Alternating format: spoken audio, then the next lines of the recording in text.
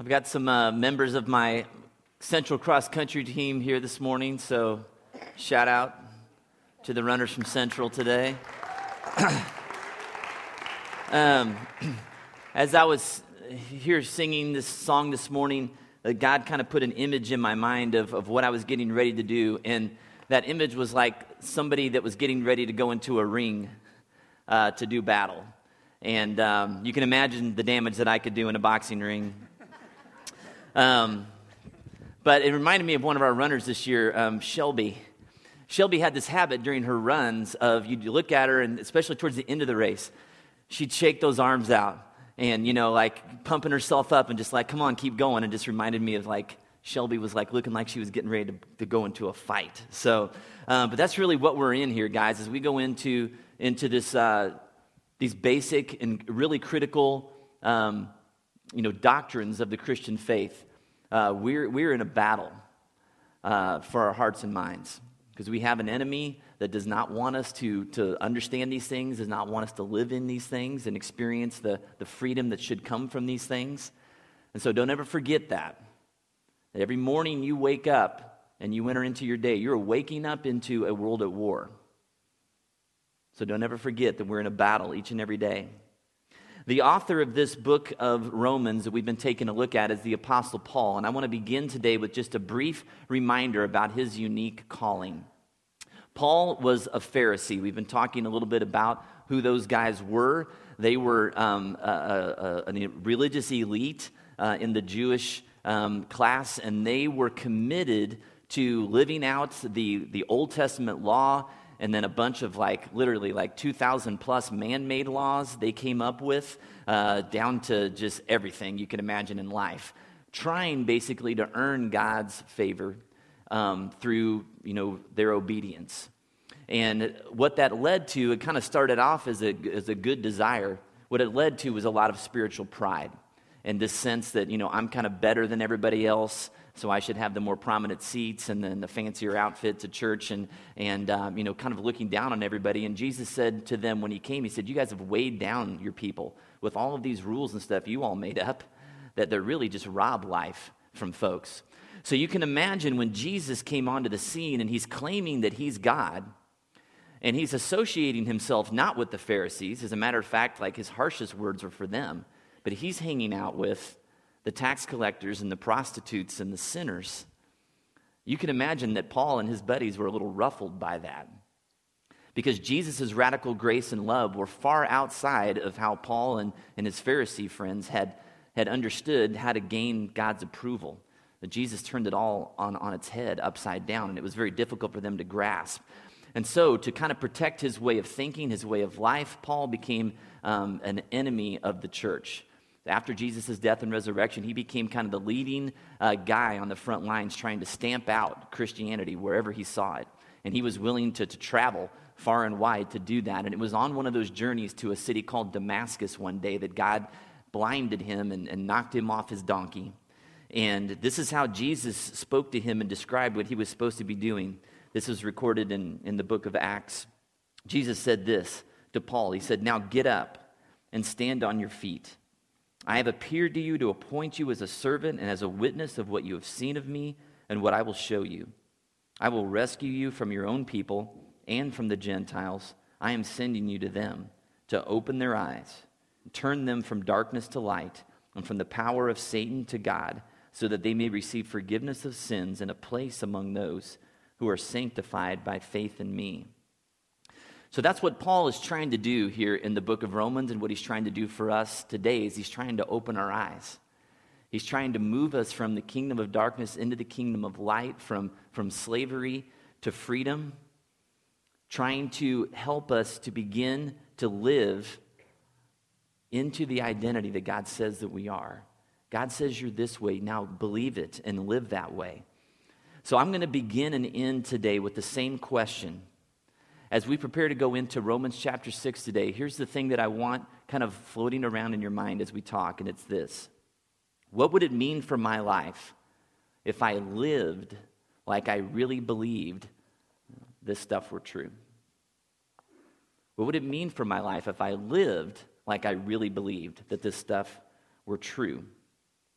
And one of the themes that we've discussed so far in the book of Romans is that when God gave the Jews in the Old Testament law, which included the Ten Commandments, he didn't give that to them or to us today as this checklist of morality that we could somehow, through our own efforts, we could go through and cross off the list of, yeah, I've accomplished that and I can do that, as something we're supposed to strive to be perfect in.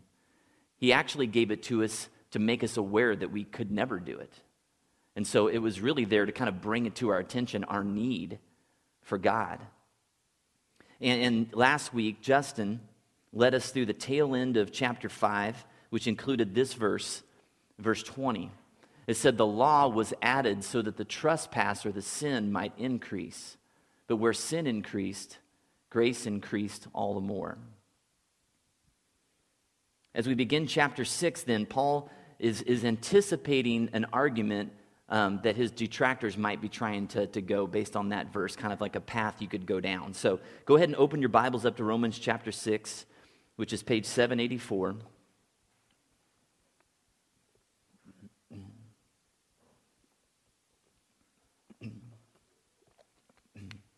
Let's take a look at verse 1.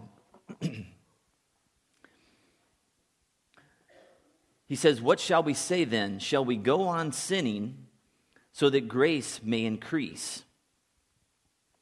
Now, throughout history, there have been groups of people who would call themselves Christians that have actually lived by this mantra.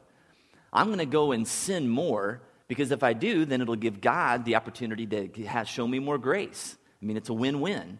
I get to do what I want to do, and he gets to show how amazing he is, right? And so why worry about being moral at all if God's just going to forgive me?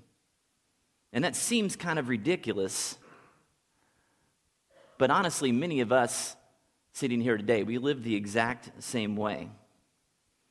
Some of us sitting in this room this morning might be thinking, you know what, if God's just going to forgive me, I mean, if I can just, confess my sin and take communion and he's, going to wash my slate clean, then why get so worked up about how I really live?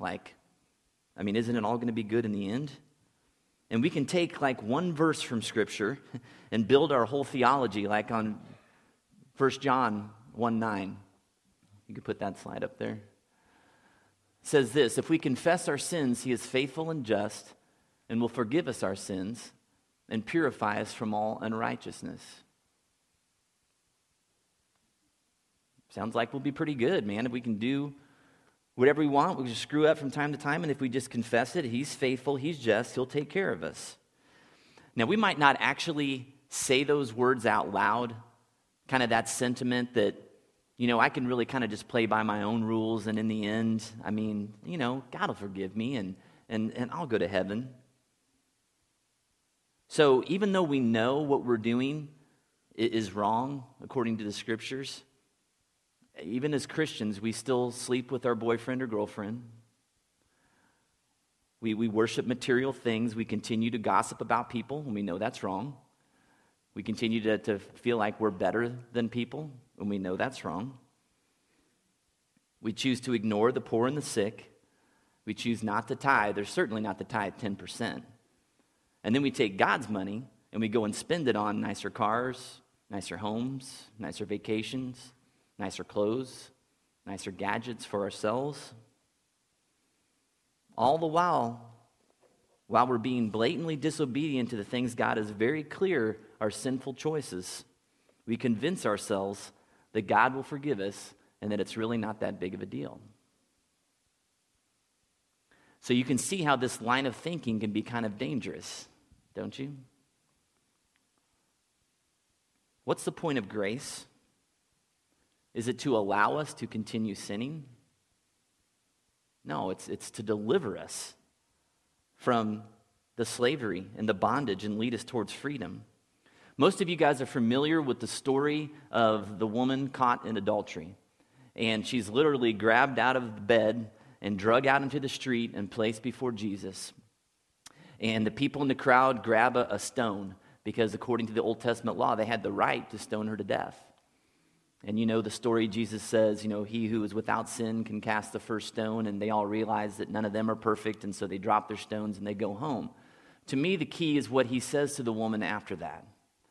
Because he looks at the woman and he says, has no one condemned you? And she says, no, no one. And he says, well, neither do I. But he says this, but now now go and leave your life of sin. He doesn't say, you know what, you're probably going to make a mistake again, and I'll probably just forgive you, so don't worry about it. I mean, just kind of, go live your life, and I'll let you off the hook again. No, he says, leave your life of sin. That way you're living is not only disobedient, but it's just, you're so much better than that. I've created you to be something better than that. In verse 2, Paul addresses this line of thinking that we've just been talking about by focusing on our true identity as followers of Christ. So let's take a look at verse 1 and 2 again. He says, what shall we say then? Shall we go on sinning so that grace may increase? By no means. We died to sin. How can we live in it any longer?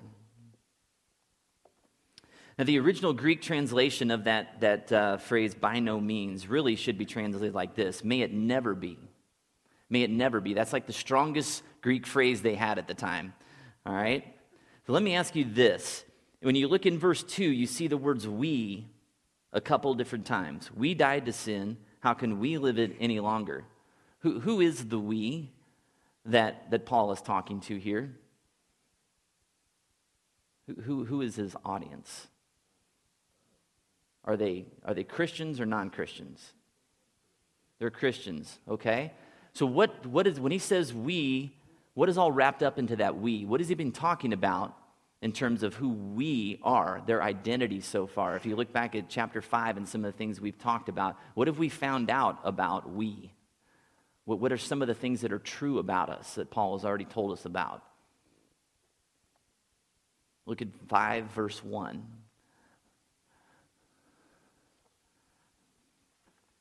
We are people who have been what? Justified. What does it mean to be justified again? To be what? What does it mean if you've been justified?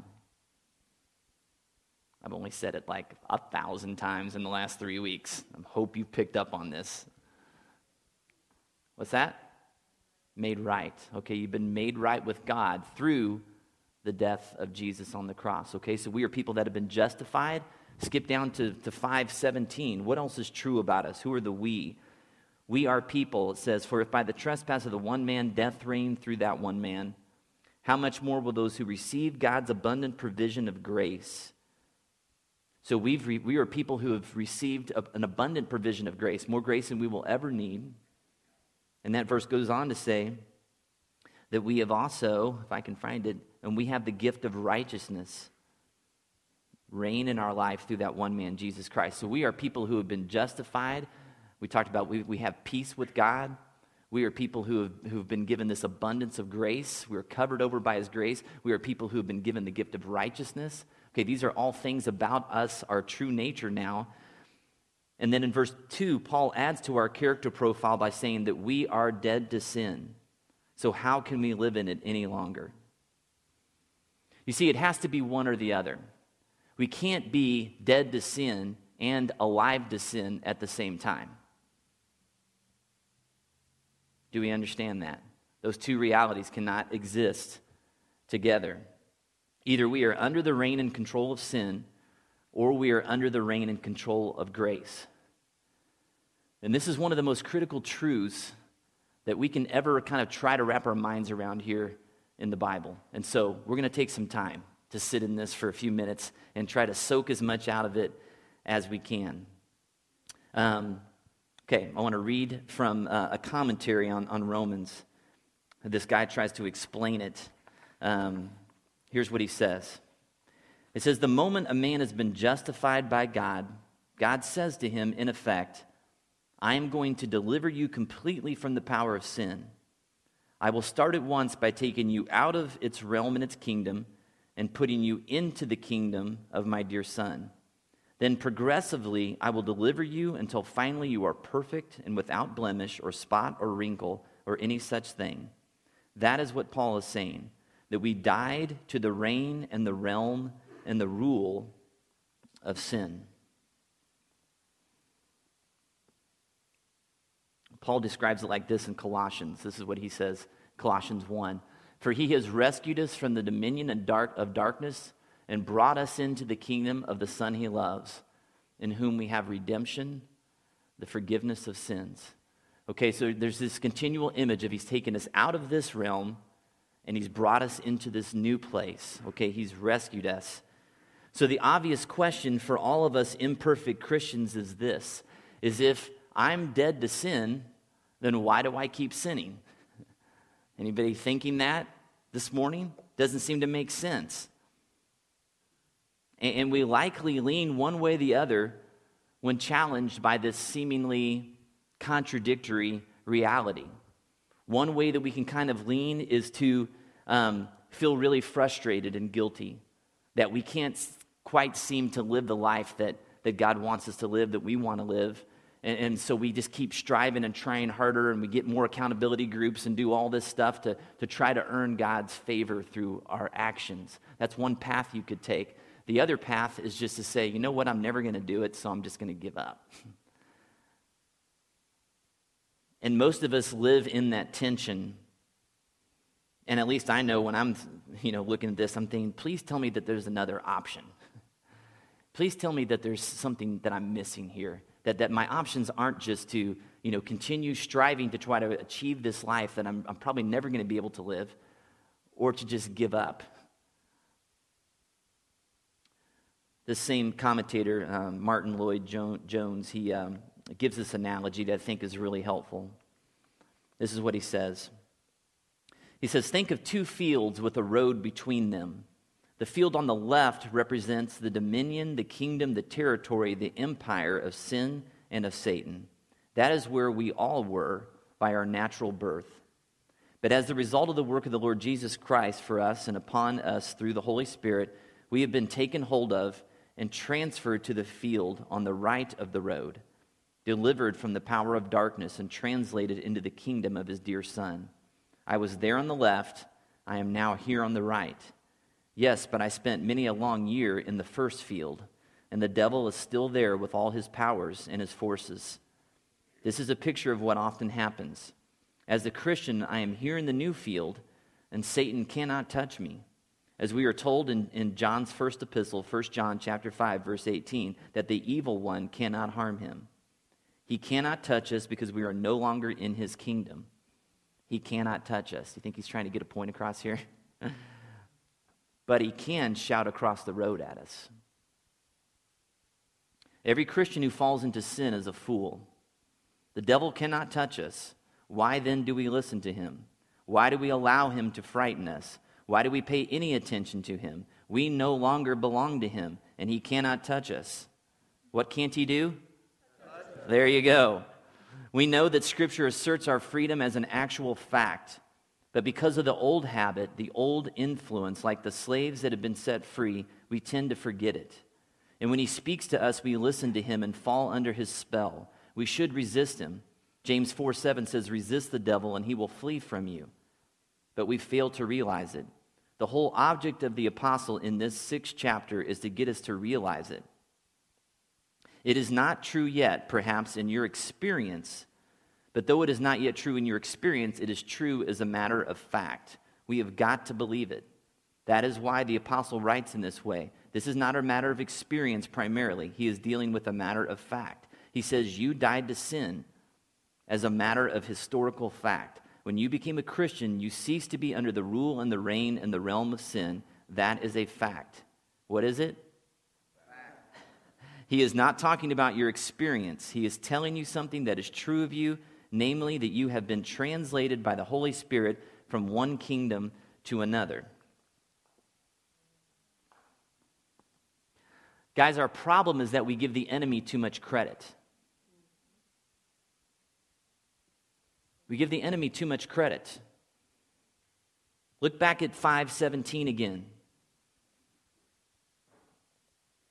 For if by the trespass of the one man death reigned through that one man, how much more will those who receive God's abundant provision of grace and the gift of righteousness reign in life through that one man, Jesus Christ?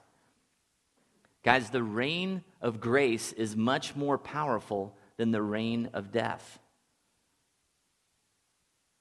The reign of grace moves us consistently more and more out of darkness and into the light. By nature, life grows. So no matter how slow your growth and transformation seems to be, it is a fact. If you are open to and cooperating with the Holy Spirit and what He's trying to do in your life, God is committed to changing you into the image of His Son. It will happen. And our job is to shut out the voice yelling to us from across the road in the field that we used to live in, telling us that we haven't changed, that we're not the redeemed person. And we have to immerse ourselves in the truth. It blows me away when I talk to Christians who don't spend time in God's Word. We have to know what is true about God and what is true about us so that we don't believe the lies. And namely, what we need to believe is that we are dead to sin. And God is asking us to believe something about our redeemed nature that we struggle with, don't we? This isn't the first time that God has stretched His children's faith. I want you to turn back to the book of Genesis, the very beginning of the Bible, chapter 15.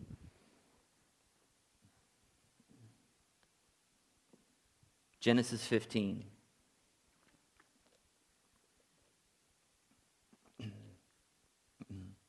It's a story of Abram, the guy that was kind of the founder of the Jewish people.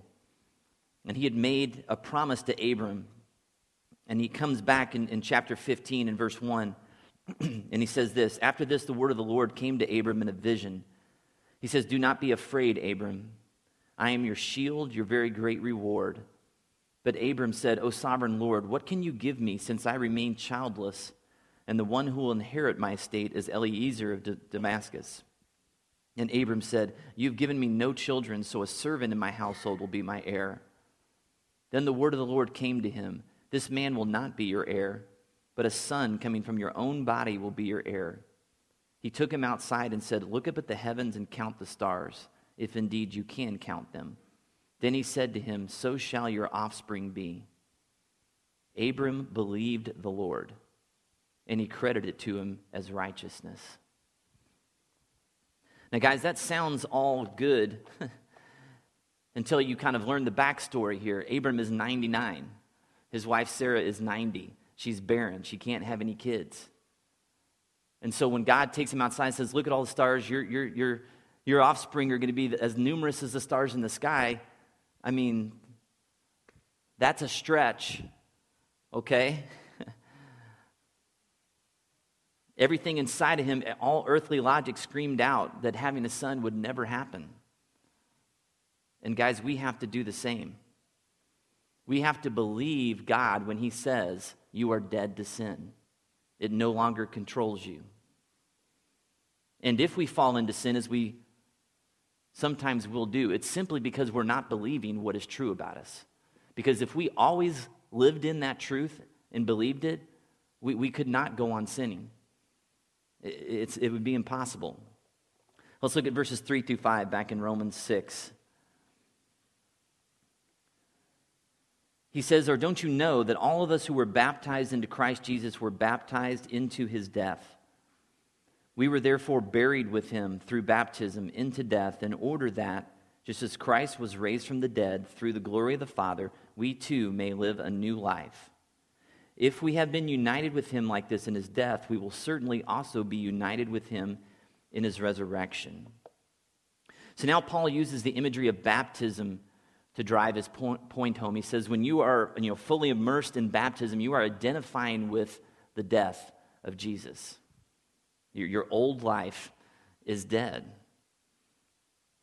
And our natural birth into this world was a baptism into the condition of Adam. We've talked about, because of Adam's choice in the garden, all of us are born into this sin condition. We are separated from God. We are hostile towards Him. We are enemies towards Him. Okay, we've established that. But when we make a commitment to follow Christ with our life, and through baptism we represent that, we are made one with Christ. Paul is saying it's the same imagery of marriage, of the two becoming one flesh. Okay, it says we are united to Christ through our baptism. We are one with him. And I say the same thing when I do a wedding. And we talked about this during the marriage series last spring. It doesn't seem like you and your spouse are one, but you are. It's something that you have to believe. God sees you as one person. And this is the same reality he's saying here. You might not feel like you're one with Jesus, but God is telling you that you are. And so you have to take him at his word. And so if we are one with the sinless, spotless man, how can we go on sinning if we are one with Christ? Christ would never do that. God would not do something against himself. The truth is, guys, is that we are more powerful than we could ever imagine. I want to take a breath, okay, because I've loaded you down with a lot, all right? So let's just kind of take an EQ here, and I want you guys to talk to me. Anything that you've heard so far that's like making sense or clicking or something that's like a new thought, what's going on in your minds at this point? Maybe it's just cold and I wish you'd shut up. I don't know. Could be anything. Let's save those comments for yourself. But anything related to what we're talking about here that's been like, oh, okay, that makes sense. Humor me. Okay? She said it's important to remember, it's hard to remember how powerful we are, that we have this power in us. What else? That everything that we have belongs to him, and he wants to do much more for us if we just obey him, and a lot of us have a hard time obeying Yeah. because we are so caught up in the world. Okay.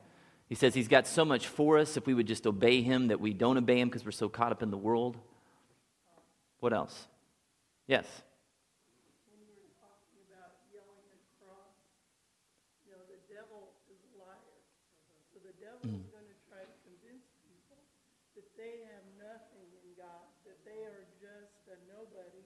And the truth is that through Jesus Christ, they can do all things. And the empowerment comes from the Holy Spirit. Yeah. So learning to depend and rely on the Holy Spirit is where it's at. And really just yielding yourself. And that's all God asks us to do is yield to him and love him. Yeah. And he will pour into us what we need to be effective. Good. She said that road across the voice, that Satan's nature is a liar. Okay, so we can hear his voice, but again, he can't touch us, right? So we've got to believe and remember that. And so that's good. Some good things there. This is powerful stuff, guys. All right.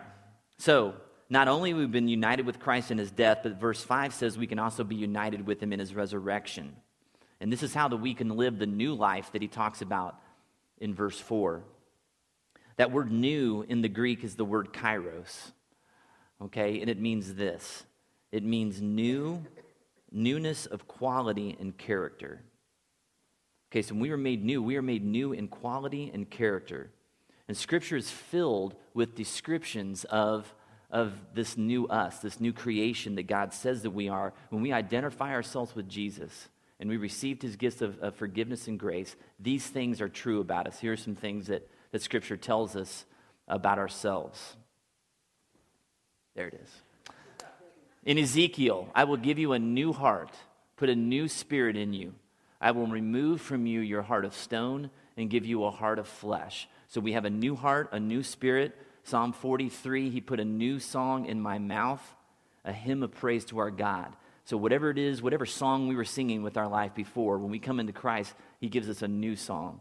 Our desire, our life is about praising him. Revelation 2:17, he says, I will also give him a white stone with a new name written on it, known only to him who receives it. God gives us a new name as well that we don't even learn until we get to heaven.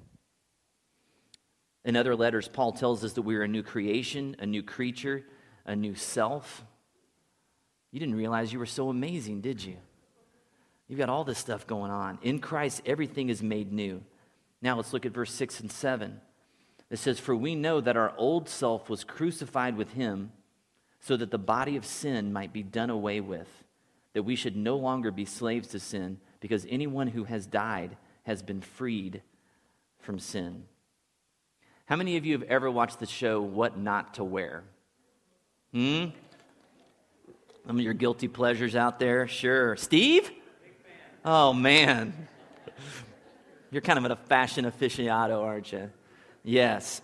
So if you haven't seen the show, this is what happens. They get some frumpy, fashionless cretin who has no taste, and then these taste snobs, this guy and gal, they take him and they're going to make him over, give him a whole new wardrobe, and basically show them what they could have looked like all along if they had any taste at all, or if they had the money to buy the clothes in which they're going to put on their backs now, which is the real kicker usually. So they do all this. They remake this person, give them all the clothes they should have been wearing and fix their hair and makeup, blah, blah, blah. So at the end, they have this big unveiling party, and they invite the family and friends, and usually like the girlfriend or boyfriend, and so the person comes out, and everybody sees how amazing they look now. And I think they gather a big crowd because they want to have more people that will keep this person accountable to never looking like they used to, right? We all think you're amazing. Don't go back to what you used to look like, okay?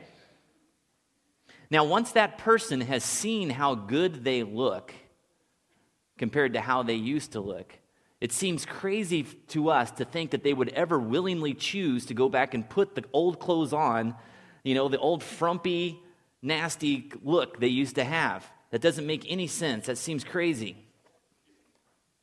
But guess what? We do it all the time as Christians. God tells us that we're a new creation. He tells us that our old self has been crucified, that we are not a slave to sin any longer. And what do? We go back and we start acting like we used to act when we were over in that other field. And I do it. I get selfish, I get critical, I get demanding. All the worst parts of my personality come out. And I'm choosing to wear my old clothes, the old man that I used to be.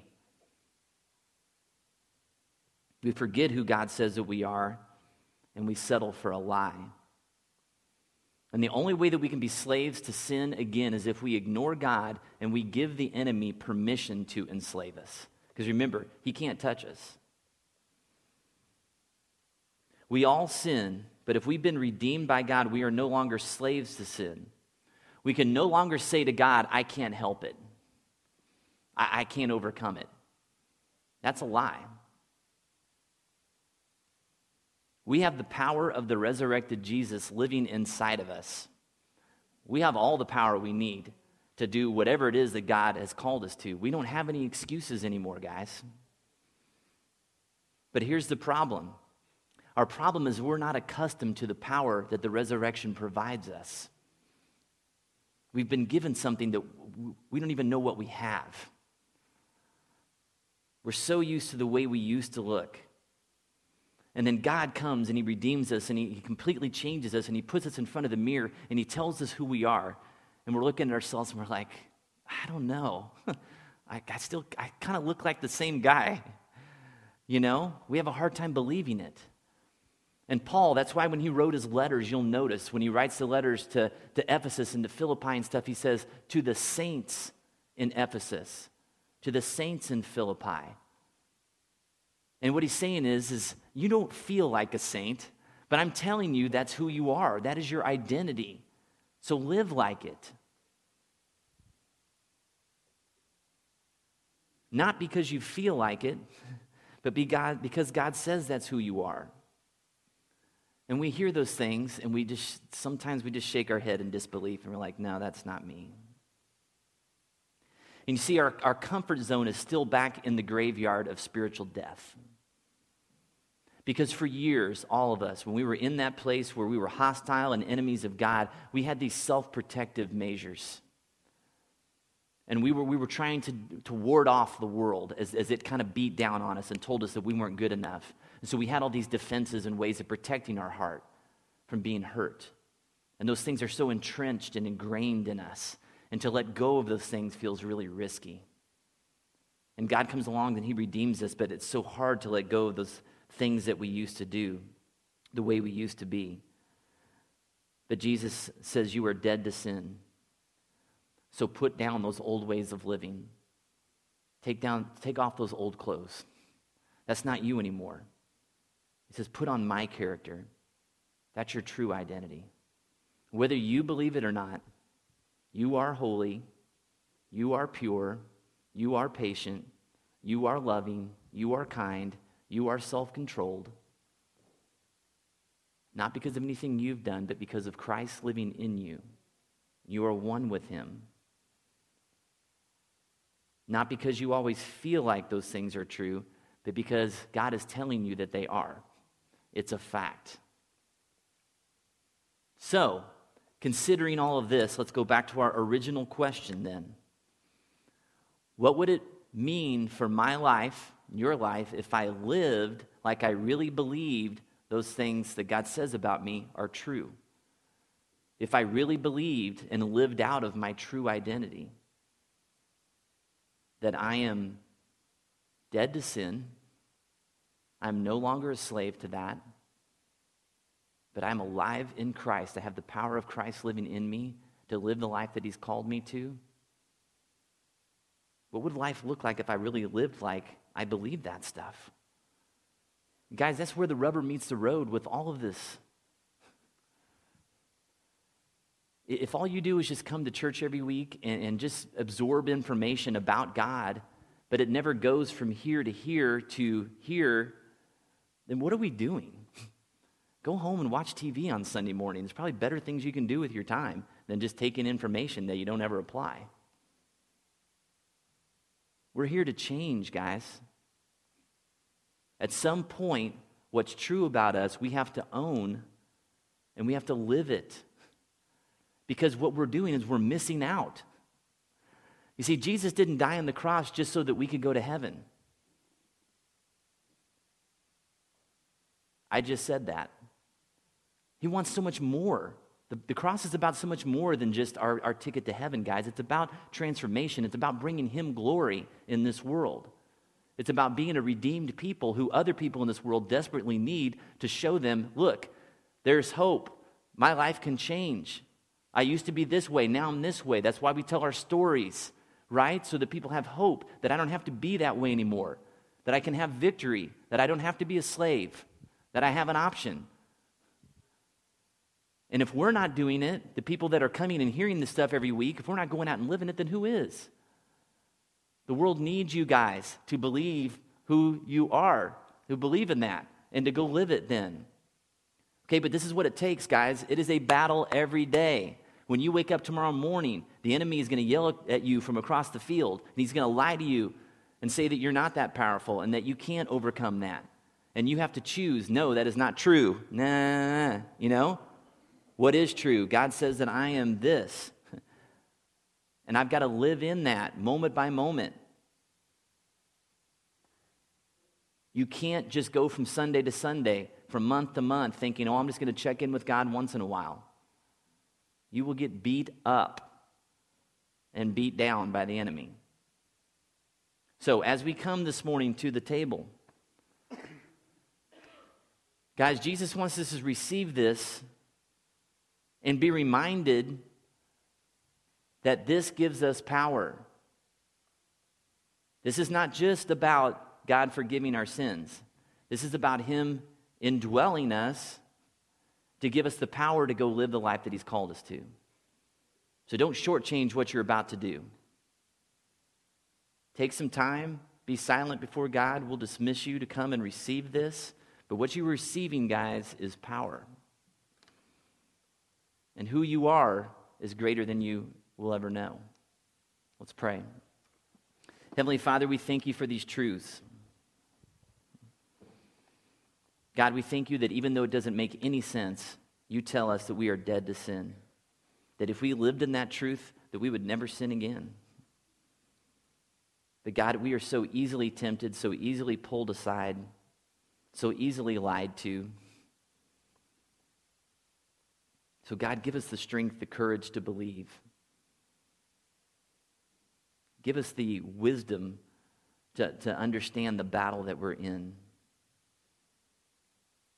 God, help us to see as we are obedient and we walk in your grace and we see the victory and we see how committed you are to changing us, how committed you are to redeeming us and making us more like your Son, God, that we would be encouraged, that would give us energy and life to keep going, to keep pressing on.